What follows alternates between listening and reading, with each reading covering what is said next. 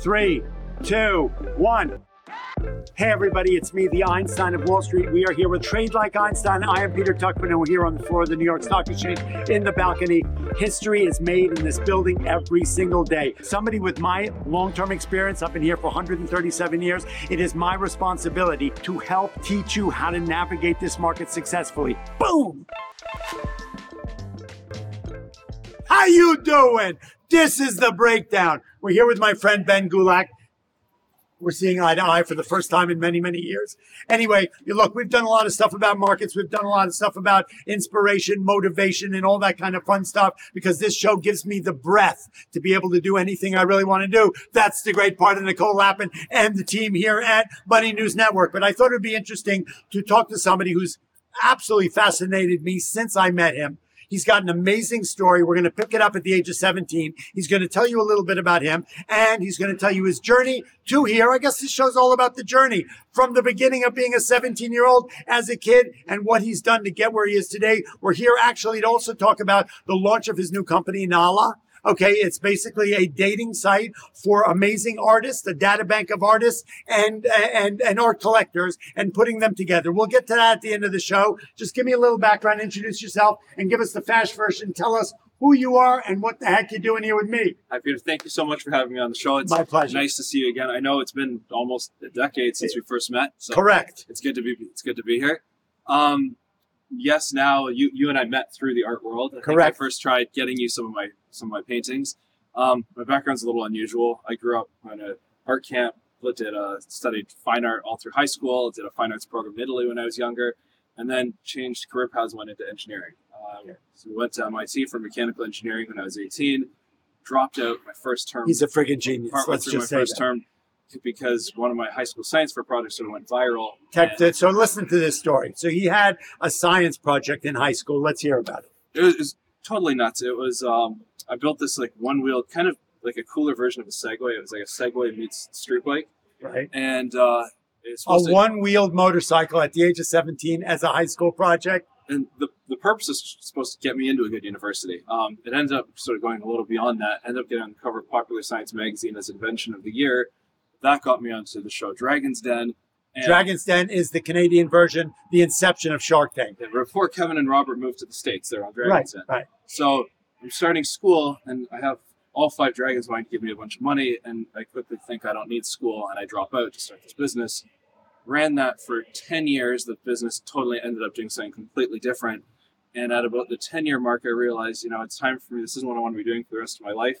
And it is time to go back to school.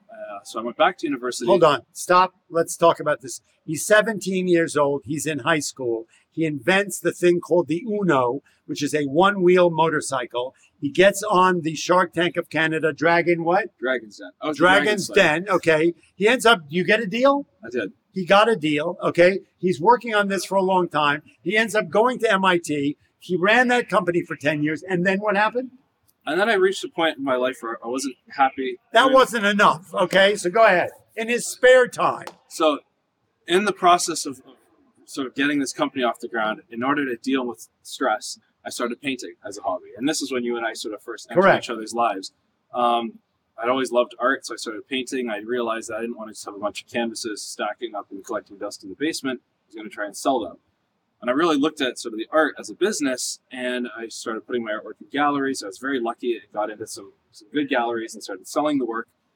And at that point, I own a bunch of his art, and it's really freaking great. Go ahead. Yeah, they were really... He found himself, sorry to interrupt him, but when he was 17 years old, he came down to the New York Stock Exchange, and he was featured. He did an amazing interview talking about the Uno, and that was the beginning. And that sort of inspired him to make a picture of the Tasmanian devil riding around on the floor of the stock exchange, which he gave me as a painting, which looks friggin' like me. Go ahead. I'm learning about the ins and outs of the art industry, and I'm now at a sort of 28 years old, and I'm thinking, if I want to keep growing or keep working on this business, it's going to take another sort of decade to get to where I want to be. This isn't what I want to be doing. I need to go back to school.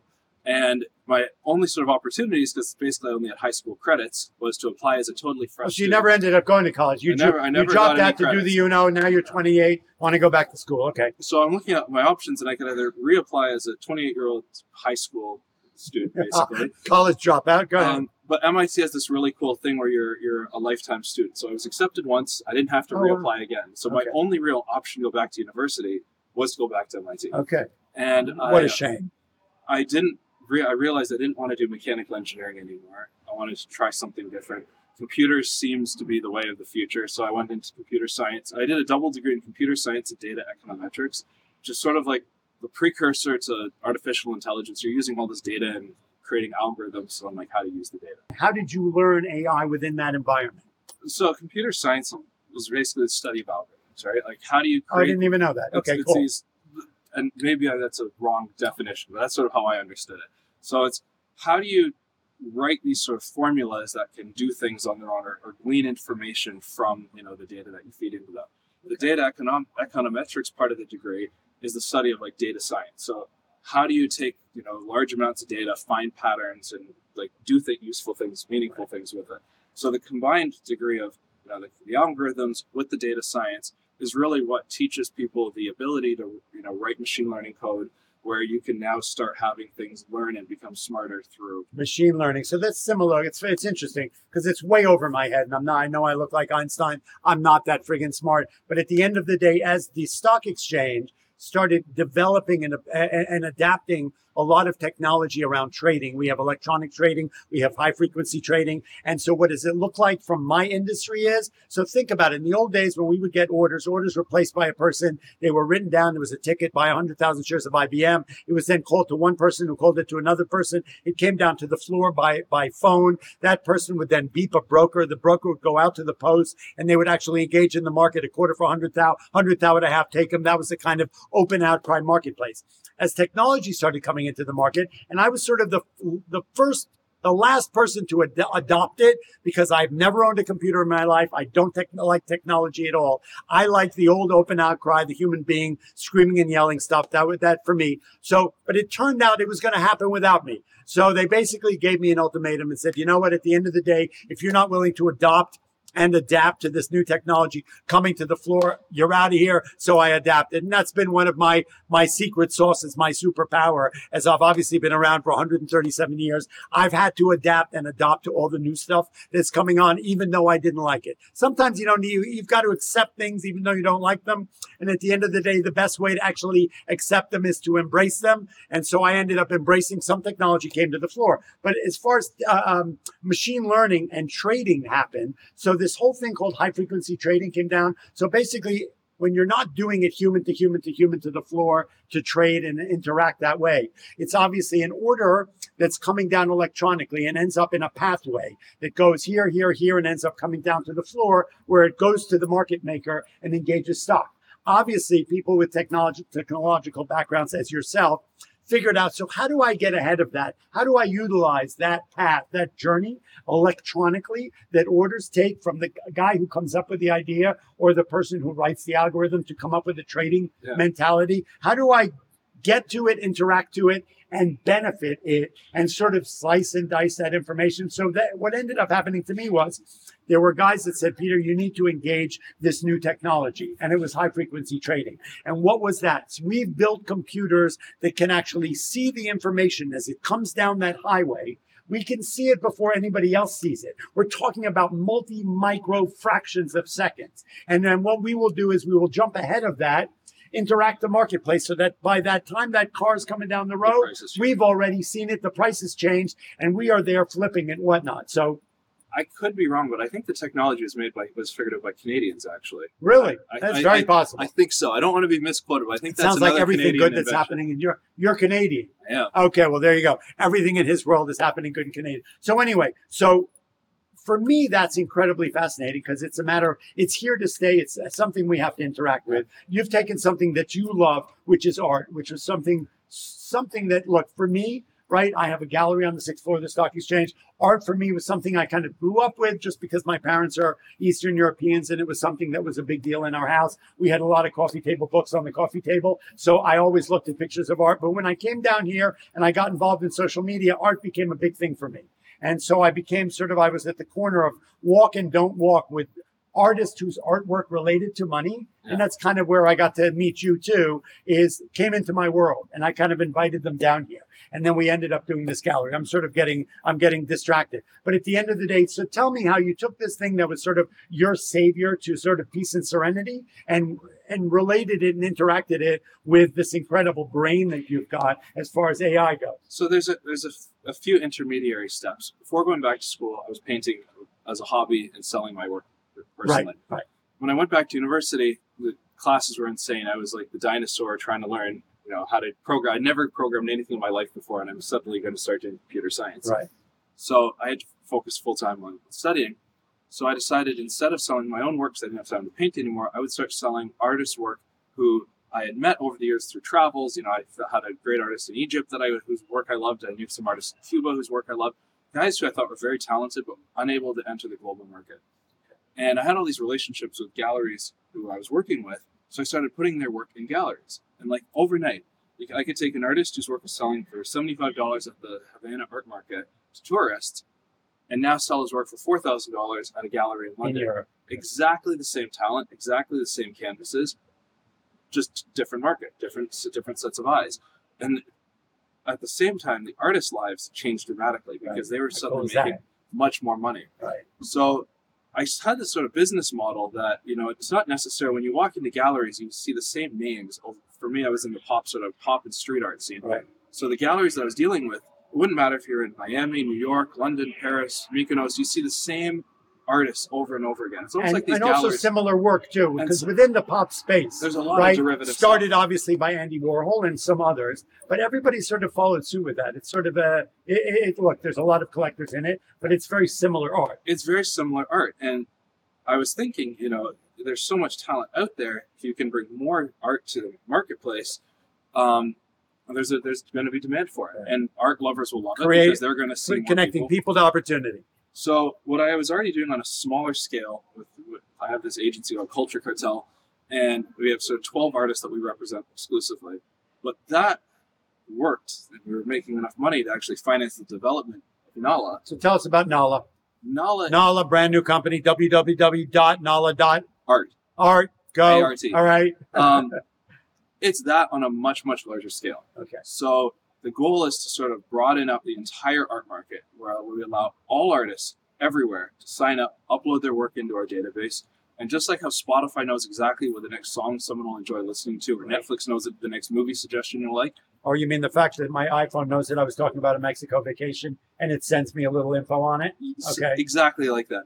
So we have a recommender engine that can put artwork directly in front of the most likely buyers. So now instead of hoping that a gallery will take you on and maybe someone that walks into their showroom will see your work, like what they're seeing. Or, if you do the right videos and the right soundtrack for an Instagram reel, maybe someone will see it. Right. We can short track that sales process by putting your work directly in front of the most likely buyer. So it's like a dating site for art collectors and artists. Well, we call it art lovers because it's the segment of the market that we're seeing. So the most exciting segment of the market is the lower end of the market, under $20,000. Okay. And the kind of thing that almost anybody can really enjoy. So you don't necessarily, art collector, I've always felt has this connotation of like sort of a snooty. Right. The blue chip art guys, right. Sotheby's and auctions, right. But everybody loves art. Art is part of our very, genetic, our DNA. When we find caves that the Neanderthals lived in, the first thing that the news covers is cave paintings. Right. Or that we found this pottery. Right. It's been, even when we were at our most primitive level, we were still creating. So the need for humans to create and the need to enjoy that creativity is intrinsic, and almost anybody wants to have something meaningful on their walls. And I think the idea behind Nala, where we can allow anybody, no matter what their budget is, to find original work by an actual artist that fits their budget is really cool. Okay. I love that. Look, there are a lot. Art is something really important to me. And we're also seeing it. Look, art is the first time I did a interview with a gentleman named Mr. E, he's a famous artist from Miami, who this gentleman knows his work. He talked about it. We did an interview on the other balcony, and we talked about art being the last unregulated investment, right? At the end of the day, the stock exchange, right, is a very regulated place. Obviously, it's not as regulated as it should be, or else we wouldn't have the banking crisis we had in the last couple of weeks. However, but art's value is what someone's willing to pay for it. But we do know that people love to make replicas of art. We do know, look, at the end of the day, you talked about those snooty Sotheby's blue chip art collectors. We know that there is art that is worth hundreds of millions of dollars. We also know that there is art that at some point nobody thought was worth a lot of money. We know that some of the greatest painters that have come out of, let's say, the French Renaissance did not benefit from the incredible value that their art ended up being until after their death. So at the end of the day, I love this. And also there are companies like Masterworks, which basically has taken blue chip art and has fractionalized it to the point that every person on the face of the earth who has $100 or $1,000 can now participate in the ownership of a piece of art. So what Ben is doing is basically taking his knowledge that he got at MIT about AI and computer science and his incredible love of art. And it's sort of, what I love about him is he's a real humanist. I guess he does all this crazy shit in his spare time. But at the end of the day, he's putting all that together to bring together the database of thousands of artists globally, okay, whose art is less than $20,000, and collectors who's already in a database, wherever it may be, and I'm sure he'll find it, putting them together so that you will actually be able to the artists will be able to get in touch with people who are more likely to buy their art. I think it's spectacular. May I add one or two things? Yeah, go ahead. So I just simplified that. I'm sorry. Initially, we thought we would just be going after the low end of the art market. But what we're seeing, and now that we've opened up registrations, we're seeing artists, very, very established artists that work with some of the top tier galleries all over the world, signing up and joining the platform and actually asking how can they help us grow. Because artists intrinsically, when you talk to any artist, almost everyone that works at galleries has horror stories. Either not getting paid, not being able to get their work back, not having their work displayed properly. And at the same time, everyone galleries take 50%. And galleries take 50%. So what we're doing actually fulfills something that artists desperately need. And we're having work uploaded that's far surpasses the value of what we expected in the beginning when we first launched. There's millions of artists out there. Artists truly are the lifeblood of the art industry. And if you take artists out, and a lot of the online platforms that sort of see as competition only work with galleries. If you take the artists out, there is nothing to actually sell. And we're really the first platform that is truly, so we say on our website, built by artists for artists. I'm an artist and I built Nala specifically to really help artists get out there, because when you look at the way, when you talked about deregulated, the art market's unregulated, you're absolutely right, but the buyers don't necessarily understand just how unregulated it is. Mm-hmm. There's multiple gallery corporations that are multinationals with locations in all the major cultural hubs in the city. They sign their artists up to exclusive contracts where they completely control in a monopolistic way the artist's sale price. So they can say, oh, this artist in 6 months is going to have a solo show in Hong Kong. Their price will go up this much percentage. They tell their buyers coming to the store, this is a great investment. But in reality, on the secondary market for some of these artists is almost non-existent. So they walk away having spent tons of money feeling, oh, that was a great deal.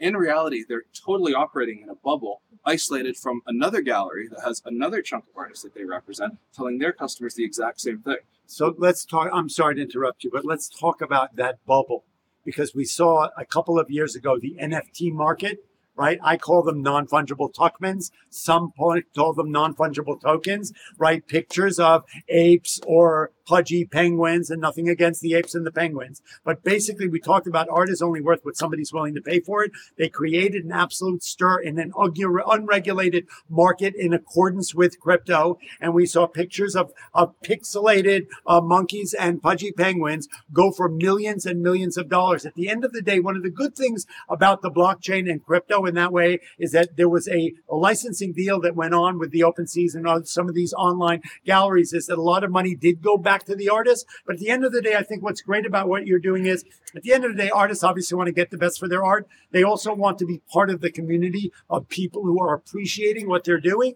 And that's kind of one of the great benefits of it. It is. And ideally, I mean, assuming we hit a critical mass and we got enough users on our system, the goal is we're going to truly open up the art market, where even on a low level, an artist who maybe not everyone goes on to become the next Picasso or Warhol, but even if they only paint for 4 or 5 years, they'll see price increases and decreases based off of, our sales data that we collect, or trending, what themes are trending, all this sort of the information we can see, and ultimately what the market is saying about the artist's work. We can track that, and we can allow art lovers, even if they buy piece for $100, they can see it and know that their piece actually went up in value or decreased in value, and it will be what the global free market is willing to pay for it, as opposed to what the sort of curators are telling. Hyper-inflated, exactly. And that's a beautiful thing, and I love that about it, because at the end of the day, what we did see happen to those multi-million-dollar NFTs when crypto went down and that whole market blew up. Things went from being worth millions of dollars to absolutely zero. And we have a whole generation of people who are walking around with funny pictures of pudgy penguins, and nothing against the pudgy penguin NFT, but on their phone, that actually at one point had a lot of money. And this is one of my messages on the floor. It's not about how much money you make, it's how much you keep. At the end of the day, these were not great investments. Not only were they not able to, for the artists to be represented in this whole community, at the end of the day, the value went from $1 million to zero, and nobody was really compensated. Nobody got to appreciate it. What you're doing is amazing. I'm really happy we got to see you today. NALA.art, www.nala.art. Ben Gulak, thanks for coming. Thank you so much. Really pleasure great to see you. Thank you.